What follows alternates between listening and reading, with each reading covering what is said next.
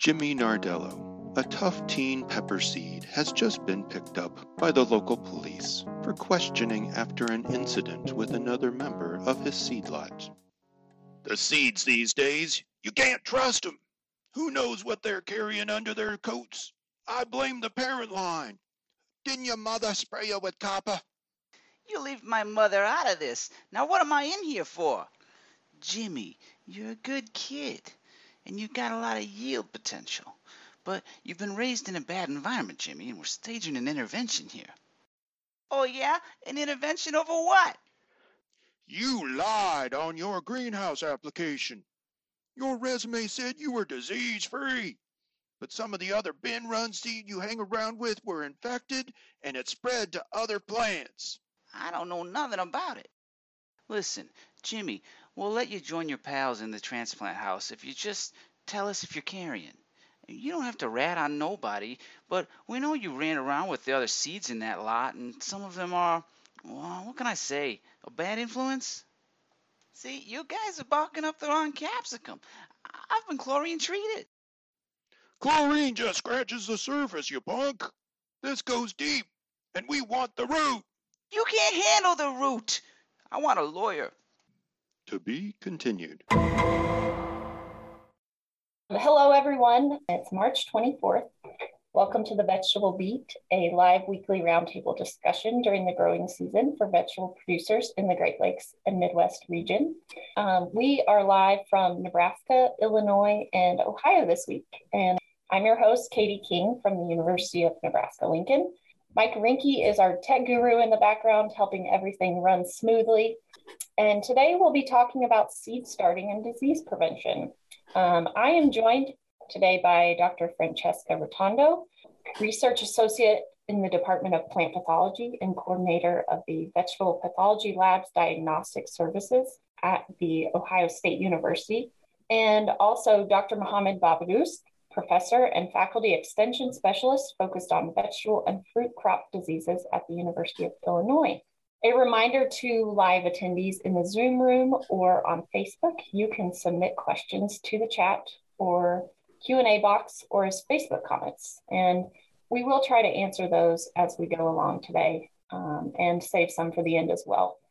So without further ado, thank you both for being here today. I'm excited to talk to you all. So let's dive right in and talk about seed starting and disease prevention. So we're talking about the beginning step of the production process that applies to any vegetable grower, really, whether you're a commercial producer or a home gardener. Mm-hmm. And one of the first potential contamination points is the seed. So can one of you provide some context for today's topic and talk about some of the common seed-borne pathogens and which ones producers are likely to experience in vegetable production? Sure. If you would like to start, Mohamed, or I can...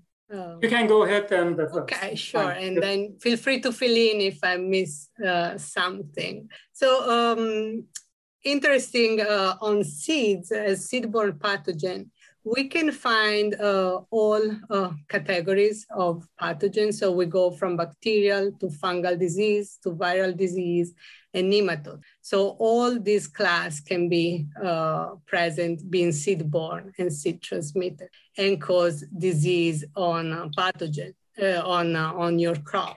And usually we consider a seed-borne disease where the seed constitute the primary source for then the outbreak that you're going to observe in the field. And of course, in that case, we have seeds that can be affected actively from the bacteria or the fungus, or then be a passive infection of these seeds. Either way is always recommended for the grower, as you say, that is a commercial grower or a home gardener, to always start with clean seed. And this is what is the best recommendation that we always give to them. Okay, I can go mention regarding seed-borne pathogens. Really, by training, I was trained during my graduate school to be a seed pathologist. And if I'm sure most of you know that 2 books came from Denmark. Denmark in just about 1970s. And both of them, seed pathology, Neergaard in Denmark published. And later on, there was a new edition of the seed-borne pathogens or seed-borne diseases published by one person from University of Illinois, another person from India. Oh, that's the newest one. But we do have lots of seed-borne bacteria, seed-borne fungi, seed-borne viruses, and a few seed-borne nematodes. And that's not huge, but there are some. One of the area was very important in seed-borne pathogen was state of Washington. Northwestern Washington, called Puget Sound area, mainly produced about 90% of the brassica seeds used in the United States, like cabbage, broccoli, cauliflower, and so on. And seed-borne pathogens are extremely important, like for example, Xanthomonas campestris. Campestris is #1 pathogen in the brassica. So important, even one seed, one infected seed in 10,000 seed could end up being in the epidemic. That's almost zero tolerance. And similarly, we have other fungi also like Alternaria and the others as well. And later on, I worked on the seed-borne pathogens of small grain, wheat and barley. We do have quite a few also seed-borne diseases up there. Seed-borne disease or seed-borne pathogen, I have to rightly say, we have to say seed-borne really pathogen, does not mean the pathogen is inside. Could be in the seed, could be on the seed. Like, for example, smots. Smut spore are on the seed, and the Xanthomonas campestris is in the seed, or Clavibacter michiganensis in the seed. So this is the area really very huge, and the treatment, seed treatment to prevent diseases is the cheapest, safest way, to my knowledge, to really manage the diseases. I stop here, and I have more to say later. Well, we've got more to talk about. So you mentioned seed treatments a little bit, and that's where I kind of want to take this conversation next. So let's talk about some of the methods, or a method that producers can use to kill pathogens within the seed first. We can go into the pathogens that are going to be on the seed if we want to go there too, but let's talk about the ones that are in the seeds. So some different methods. I think both of you all have done research in this area. So Francesca, do you want to start? Sure. Well, for the pathogen within the seed, is always recommended the heat treatment. So hot water treat the seeds, because the heat is going to kill the pathogen. This is under the seed. And we did a lot of experiment to test this treatment on different on different crops. And it's always recommend, when you do hot water treatment, to test your treatment on a small portion of your seed, because of course can be, if it's too, or the temperature are not the ones that are suggested, or the time is longer, then could have a negative impact on germination and viability of the seeds. But briefly, the seed treatment consists in using preheated warm water, usually at 37 Celsius, where you will leave your seed, usually wrapped in a cheesecloth. And you don't want the seed to be compacted in this net, but you want that water can be surrounding the seed uniformly. So also the heat is going to surround all the seeds uniformly. And then you will move these seeds at the recommended temperature. The growers or whoever wants to do seed treatment can find these recommended temperatures in all the fact sheets. As Ohio State, we have the fact sheets, and so are always reported time and temperatures.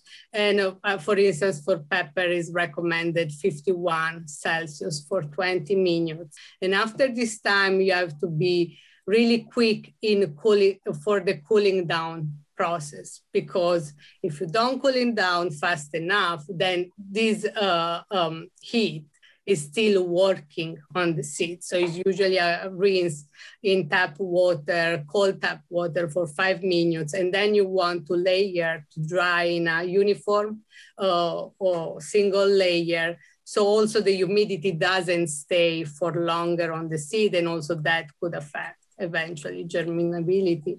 And then you're ready to go. We always recommend, and that is more for the surface, the seeds so pathogen that are on the surface, also to follow up with Clorox treatment, but we can go to that later. I don't need to talk about that. Maybe Mohammed, would you talk about why heat is considered the most effective treatment for seed pathogens within the seed?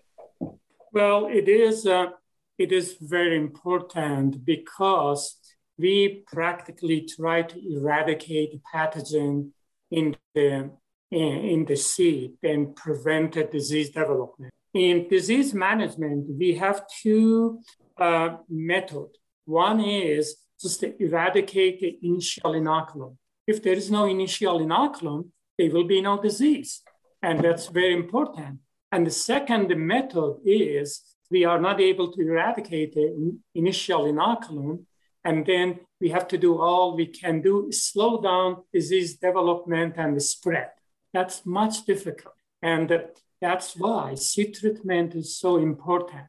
As Francis mentioned, that if the pathogen is on the seed, sometimes we may say, okay, this is the seed. This is, for example, wheat seed. This is the beet seed, or this is the cabbage seed or pumpkin seed. But we do have a little beyond that one. For example, in Illinois is the leading state in horseradish production. And the horseradish is just grown from the previous root. The root they harvest and they cut little piece and then plant it. That's also we consider as a seed. And that carries quite a few pathogen, fungal pathogen. So all of them, whatever we start from the beginning to have the crop, and that's considered the seed. So hot water is quite important if possible. In the vegetable seed is very important. But when we go to big crop like corn, like wheat, like rice, like soybean, that's not easy to do that. And we have to use some kind of chemical. And we have to be very careful what kind of chemical we're using. If the pathogen is carried on the seed, we can easily use some kind of chemical and contact it, fungicide, for example, and get rid of it. Like, for example, let's say cover smoke in the wheat.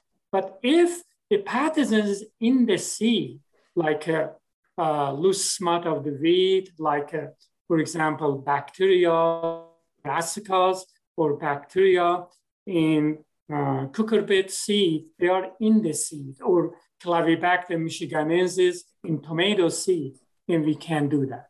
We have to go hot water treatment. But hot water treatment is somewhat difficult, and we have to be very skillful to do it. If somebody just buys a very high-priced seed and start hot water treatment, that may not work because the seed might be damaged.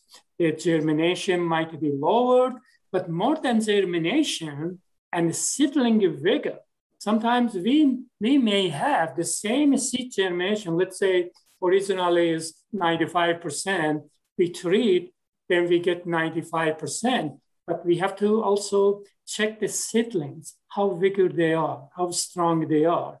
That's another point. We have to do research for particular seed, particular crop, and the particular location.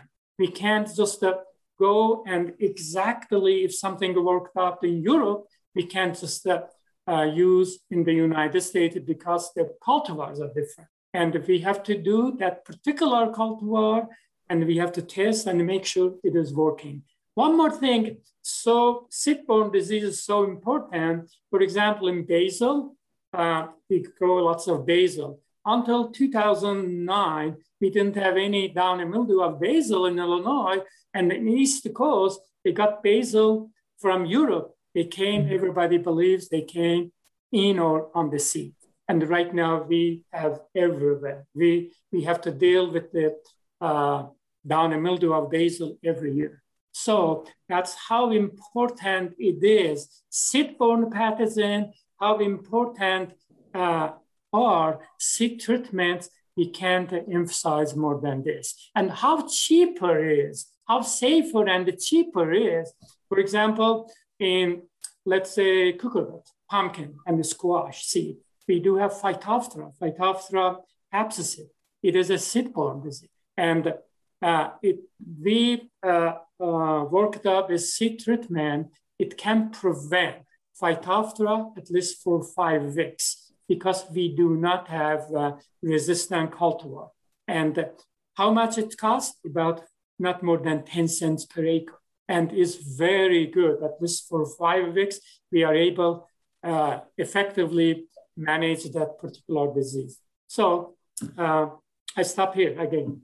So it seems like, I mean, it's very feasible for anybody to do this, but some of the larger seeds it's really not feasible to treat them just based on their size. And we had a question coming in. Is there a maximum size root piece that should not be treated? Francisco, you want to go first?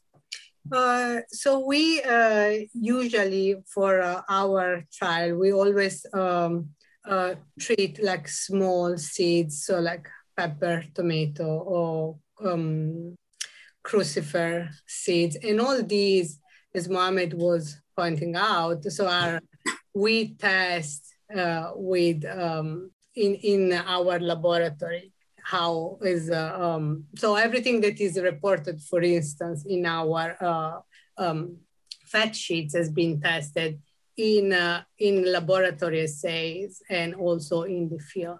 And so we always some of the cucurbit seeds could be tested. However, it's always recommended because of varieties and cultivar and different sensitivity to start test a small lot of your seeds. You don't wanna waste all your seeds if then that particularly varieties is more sensitive to the cultivar. But usually all vegetable crops could be easily, the most common crop, I would say, could be treated.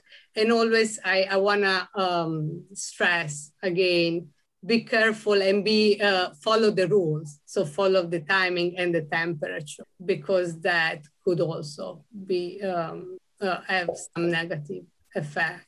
And like for us, what I'm seeing in the diagnostic season, and we saw also in our experiment, water seed treated, they were infested with tomato canker, so Clavibacter michiganiensis, compared to not treated seeds. So the incidence and the disease severity was basically, we didn't have diseases in the hot water treated seeds, while it was basically a devastated field when we were going in the ones that didn't receive the treatment. So we stand behind our methodology. Yeah. So I know we're talking about treating the seed. We have a question that has come in from Minnesota.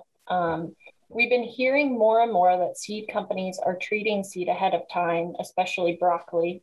It can sometimes be hard to get a hold of seed company reps to know how they are screening for different pathogens or treating proactively. Do you have any recommendations for avoiding treating seed twice or deciding which seeds to treat? Well, seed companies treat the seed in general. For example, sometimes they use Tyram. Tyram is just on the seed, is a contact fungicide, and that's for whatever pathogen, fungal pathogen, not all of them, but some of them are on the seed, can take care of it and prevent contamination, prevent contamination of the seed later on. That's not good enough. We have to know the pathogen, what kind of pathogen possibly come in the seed or on the seed. And sometimes we have to treat again the seeds before planting. Going back to size of the seeds, to me, the size of the seed does not matter and quantity of the seed matters. For example, if we're planting, let's say wheat, we're talking about tons of the seed. We're going to be planting red wheat or barley or corn or soybean. That is not possible to treat with hot water. That's almost impossible. We have to use the best possible fungicide or chemical. I mean, not only fungicide, we may use biocontrol agents sometimes. And when it comes to hot water treatment, I have been treating brassica seed, very small, cabbage seed, broccoli seed, Brussels sprout. I have been treating cucurbit seed, pumpkin. Pumpkin seed is pretty big. We can do, in a small size, we can do wheat and the corn and soybean. I have been treating in hot water very successfully horseradish roots. Horseradish roots, each one is about 10 to 12 inches and about half inch in diameter. That's pretty big. We treated very successfully, and then we practically eradicated 2 species of Verticillium, 3 species of Fusarium, carried in and under what we say rootstock and root seed, and low quantity. In Europe, for example, they were treating, for example, apples. Apple for post-harvest disease. That is not really seed treatment, but they put in the box and went through the hot water for a period of the time and then cleaned up apple. And similarly, if we have, for example, root, onion, or other stuff, we can put in the box and then make a machine at certain time treat with a certain temperature, not to really affect the germination or other characteristic, but also get rid of the pathogen in there. We have to be very, very careful again. I'm emphasizing that. What cultivar are we using? We just cannot say this worked with that cultivar and should work this cultivar too. We have to do experiment and make sure it is working very well. And in the beginner, the hot water, let's say the hot water clays we're treating has to be very, very carefully. Frank just mentioned that we have to start from the time temperature reaches, let's say 50 degrees Celsius or 52 degrees Celsius or 55 degrees Celsius. From that time, and after 20 minutes or 15 minutes, whatever it is, and cool down quite fast. Otherwise, the germination and plant vigor will be affected. Francesca, you work closely with the diagnostic lab at Ohio State University. So how does this come into play a lot with the work you do in the lab in working with producers and growers and other people in extension? Yes. So of course, when we talk and interact with grower or extension educators, we always we give answer on what is the problem, but we also give management strategies to manage the process. And as I mentioned at the beginning, so of course, managing a disease is a lot of different, goes through different steps. But the first one that I said at the beginning is always clean seeds, clean transplant. It's also good to keep in mind that these seed-borne diseases can affect the plant and be detected at different stage of the plant, can affect since the beginning, so no germinability because they're infected, or can infect the seedlings, so we have the dumping off, like Pythium or Botrytis, or then can be even go undetected at the seedling stage, but then have huge outbreaks in the field, and that is tomato canker, Xanthomonas, bacterial leaf spot, or black rot with the cabbage, the Xanthomonas campestris. And for this reason, we will never stress enough, and Mohammed, I believe, is on my side to say, treat your seed wherever is possible, because it's the first step, is what we always talk to the grower in every, that is a webinar, if it's a crop walk, if it's just an extension agent that comes in, we always give sends out of the fact sheets, and will never be enough. So it seems always that we repeat, but so for Latin repetita juvant, so more you repeat, more you have a benefit, and the message goes through. And we work a lot with Amish community. And that is really important because, of course, the communication is really different interacting with Amish or Mennonite community. But once you breach and you have the trust of a community, then that kind of amplifies and transfer the right message also to the other community. And so it's really important to have an effective communication and adequate communication, depending on who is your person that is talking with you and interacting with you. So that is on a daily basis. And personally, we see a lot of the bacterial diseases in the Northwest, Ohio, and even in the fields around. The bacterial diseases, especially when the field conditions are favorable, then are the main diseases that we are seeing. And of course, then if goes undetected and are not managed properly, are really hard to manage because there are not really a lot of options for the field application. And so that is my personal experience on this part. The bacterial diseases are a lot of what we experience here, especially in the eastern part of Nebraska. Mm-hmm. So definitely identify with that. Are there other seed treatments that could be relevant here that should be on people's radars? Let me mention something about hot water treatment. Hot water treatment is very good and very safe. We're not going to have any resistant development in the pathogens in the short run or long run. But we have to consider, once again, not to really damage the seed germination and seedling vigor. Another thing is, when we use hot water and treat the seed, when we're talking about hot water, usually we're talking about something about 50 to 60 degrees Celsius. And it's pretty hot. We usually 100, let's say 17, 122 Fahrenheit. And it is not only killing the pathogen, but also killing all the microorganisms carried on the seed. And when we kill all of them, seed is not protected. We have to apply some kind of protection, either fungicide or biocontrol. We do have some biocontrols right now, and they work pretty well too. Apply on the seed before planting. That's really important on hot water treatment.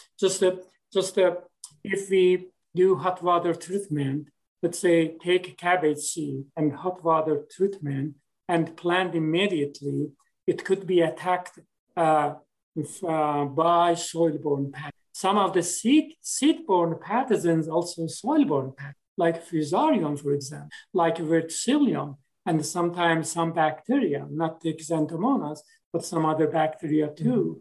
And so after hot water treatment, definitely treating a seed with some kind of protectant fungicide is essential.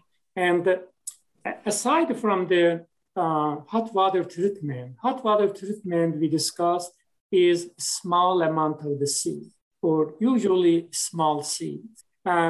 Beside that one, we can use sodium hypochlorite. Sodium hypochlorite has been used too. And when we use sodium hypochlorite, we can really remove the pathogen from carried pathogen on the seed, not in the seed. Sodium hypochlorite cannot go into the seed and kill the pathogen. And in one case, with the Brassica, Xanthomonas campestris, and we had outbreak somewhere in the West. And I was using sodium hypochlorite. It did not work. It's just the room temperature sodium hypochlorite. Then I had to really warmed up what I called hot sodium hypochlorite. It worked pretty well. It was published. It just removed the bacteria. Bacteria was not in the seed. Bacteria was on the seed, but some of the cavities, some of the cavities on the seed is hiding there. And the sodium hypochlorite by itself was not going deep enough to find the seed, either using warm sodium hypochlorite or a little bit maybe detergent at the sodium hypochlorite, and that helps is connection, is going to the surface and removing the pathogen. And that's one. And aside from hot water, your question, we do have biocontrol agent. Right now, we do have some bacteria like a bacillus, and we do have some fungi, biocontrol fungi. Quite few of them right now is available. And they may not be 100% effective, but they are effective. But fungicide, we do have fungicide. For example, let's say in barley. Barley is a big crop. We do have a disease exclusively seed-borne in barley. Barley stripe, the fungal disease. Only through the seed. If the seed has the pathogen, that plant will die. There will be nothing at all. Any infected seed will die. And we can do that. We can use some systemic fungicide. For example, let's say another one is what we call in Stilago in wheat and barley. It is known as not the covered smut, is loose smut in the small grain. And we have been using a systemic compound and very effective. In the United States, we practically don't see any loose smut anymore. But if you travel North Africa and Middle East and Asia, you will see it's still there. You will see loose smut is still there. You will see even covered smut is still there. We don't see them in the United States. Those compounds, particularly systemic fungicide, are very, very effective. You don't have to use lots of them, very reasonable, relatively very cheap, and very effective. And so far, I have not heard any really resistant development. And fungicide and the biocontrol agents are available for seed. Interesting. Francesca, I know earlier in the podcast, you mentioned something about bleach, I believe, as an additional treatment after. Is the same sodium hypochlorite and is a classic commercial bleach. They usually is a 1:5 dilution. And this is to be quick. So when we were talking about heat treatment, usually the treatment goes between the preheating step and the heat treatment. The actual heat treatment is about 30 minutes plus the 5 minutes rinse. The Clorox treatment, what we call Clorox treatment, is really quick. It's 1 minute where the seeds are in contact. And usually, as Mohammed says, it's always suggested to put detergent to make it more effective and be more in contact with the seeds. And then also in this case, you want it to be to pass the seed to a nice rinse in tap water, because you don't want that any residue of the Clorox solution stays on the seed that could impact negatively those seeds. But it's basically what Mohammed has described earlier. So it's, yeah. And the other things in this case for this kind of treatment, since we deal a lot with organic grower, not all, whoever does and wants to eventually rely on this type of seed sanitation should check with the certifier if this treatment is allowed, because it's a chemical, and so has to be. This is something that goes by certifier to certifier. So it's something that people should be aware of. Definitely. What about in your labs at Ohio State and at Illinois? Is there any current or new research in this area that you're working on? We do, actually. And that you can share. Yeah, I will share on like a general introduction, so like lines, because also I don't have the knowledge of all the chemistry, are more on the practical sides, isolation of the pathogen, identification on molecular side, but then all what is behind the treatment.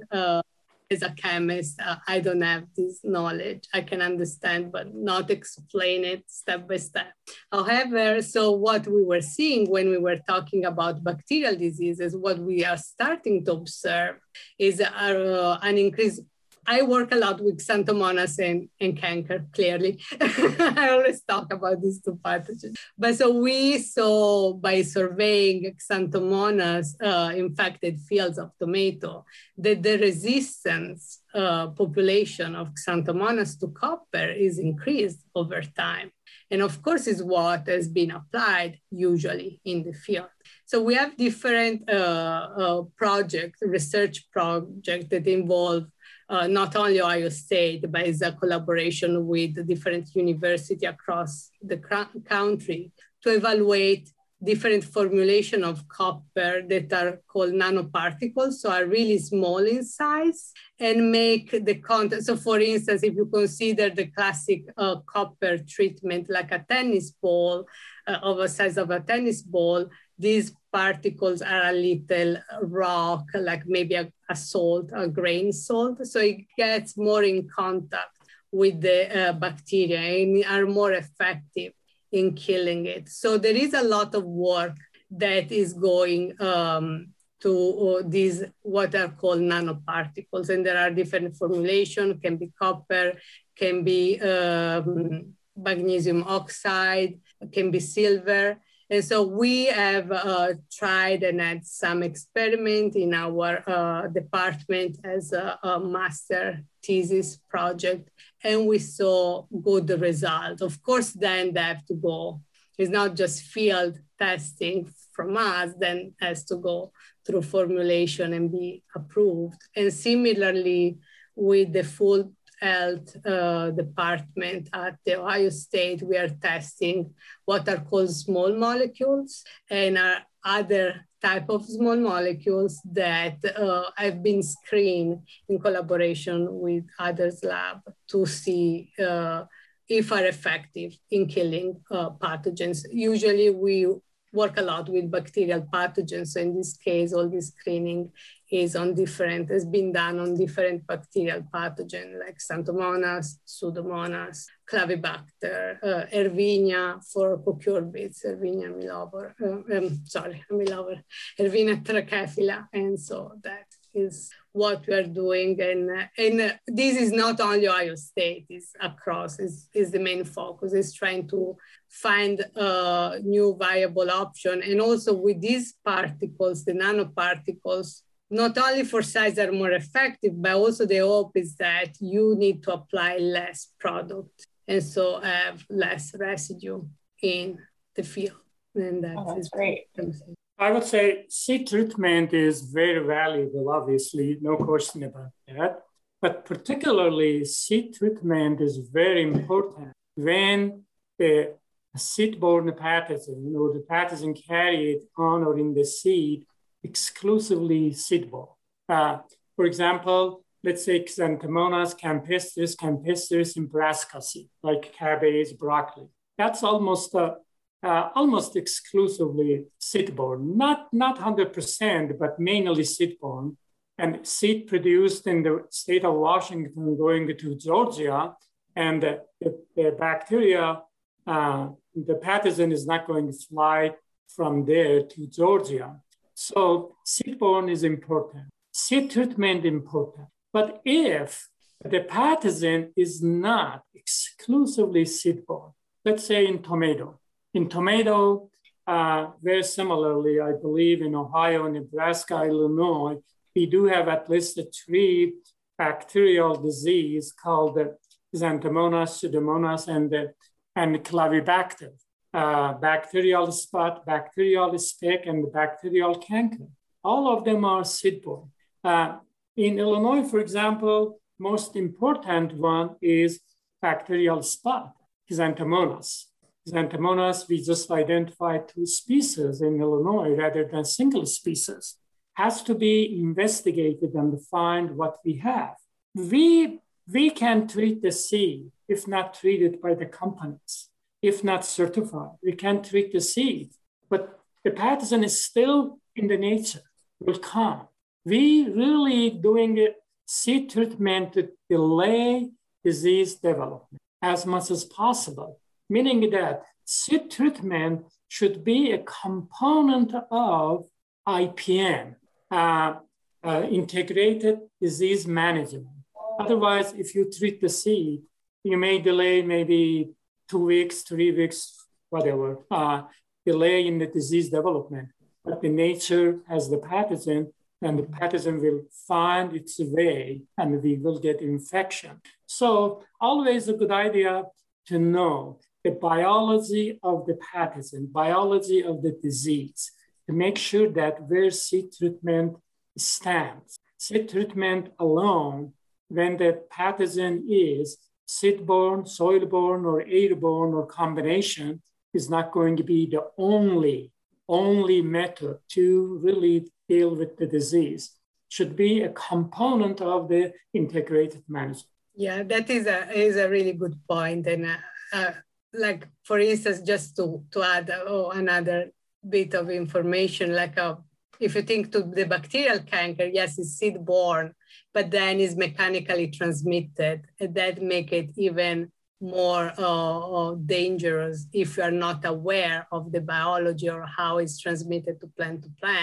So a grower or a home gardener have to be aware that then when he's doing pruning or touching from plant to plant, if that plant is infected, it's going to be moved to the other plant. And so usually a quick detection and knowing the pathogen is what also help you to have a prompt strategy to react to and to defend your crop. So it's good to know how it can happen. This is that disease management, integrated management of the disease is very important. For example, I can mention just 3 or 4 years ago, I was one of the neighboring states, not Illinois, and one grower had a big pumpkin patch, about 600 acres. And he showed me he was putting the pumpkin at harvest and taking it to the stores. In about 4 or 5 days later, all of them coming back infected. And he asked me, when I looked at the bean, then I went to the field, I realized when they were harvesting a pumpkin, and some of the pumpkins infected by Phytophthora capsicum in the bottom from the soil side. And the worker was picking up the pumpkin in two hands, in the bottom on the one hand, then realized the fruit is infected and just dropping down and going to another pumpkin and then practically just spreading the pathogen on the pumpkin. Then they putting the pumpkins in the beans and taking it to, let's say, Walmart and coming back in a few days and saying that all the pumpkins are infected. Was not. We have to know exactly the disease. Where is the disease? How to take care of them from the beginning to the end until going to the market. And just that one seed treatment usually is not good enough to take care of the effective management of the diseases, either in vegetable or even fruit. I think that's a really good way to wrap up our discussion this afternoon. So I appreciate you saying that. And we did have a question where to find recommendations for temperature and time for the larger seed. So is there any resources out there that you can recommend? And I can also get those from you and put them in the show notes as well for our listeners later. So we usually, if you do a search, so for our in our fact sheets, we don't have recommendation for larger seeds, but I see online on extension other fact sheets. I think this information is available. But yeah, so you online and extend.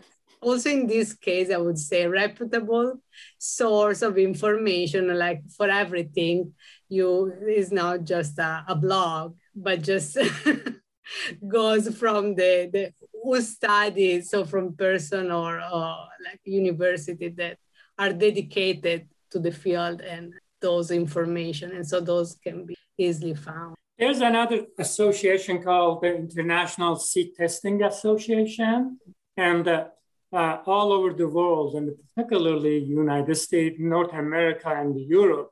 And when the new knowledge came on, and they put that kind of fact sheets or send all of the labs, and they can print out and put in a folder. And that's very useful too. If somebody, let's say, extension educator or whoever interested in or need the information, could start from there and check what they have available and start a research or start some kind of application from there. Once again, if something developed in Netherlands, I'm not going to recommend it in Illinois. I have to really make sure that that particular recommendation works in Illinois, that particular cultivar and that particular condition. That's a very good point. All right. Well, we're going to wrap things up.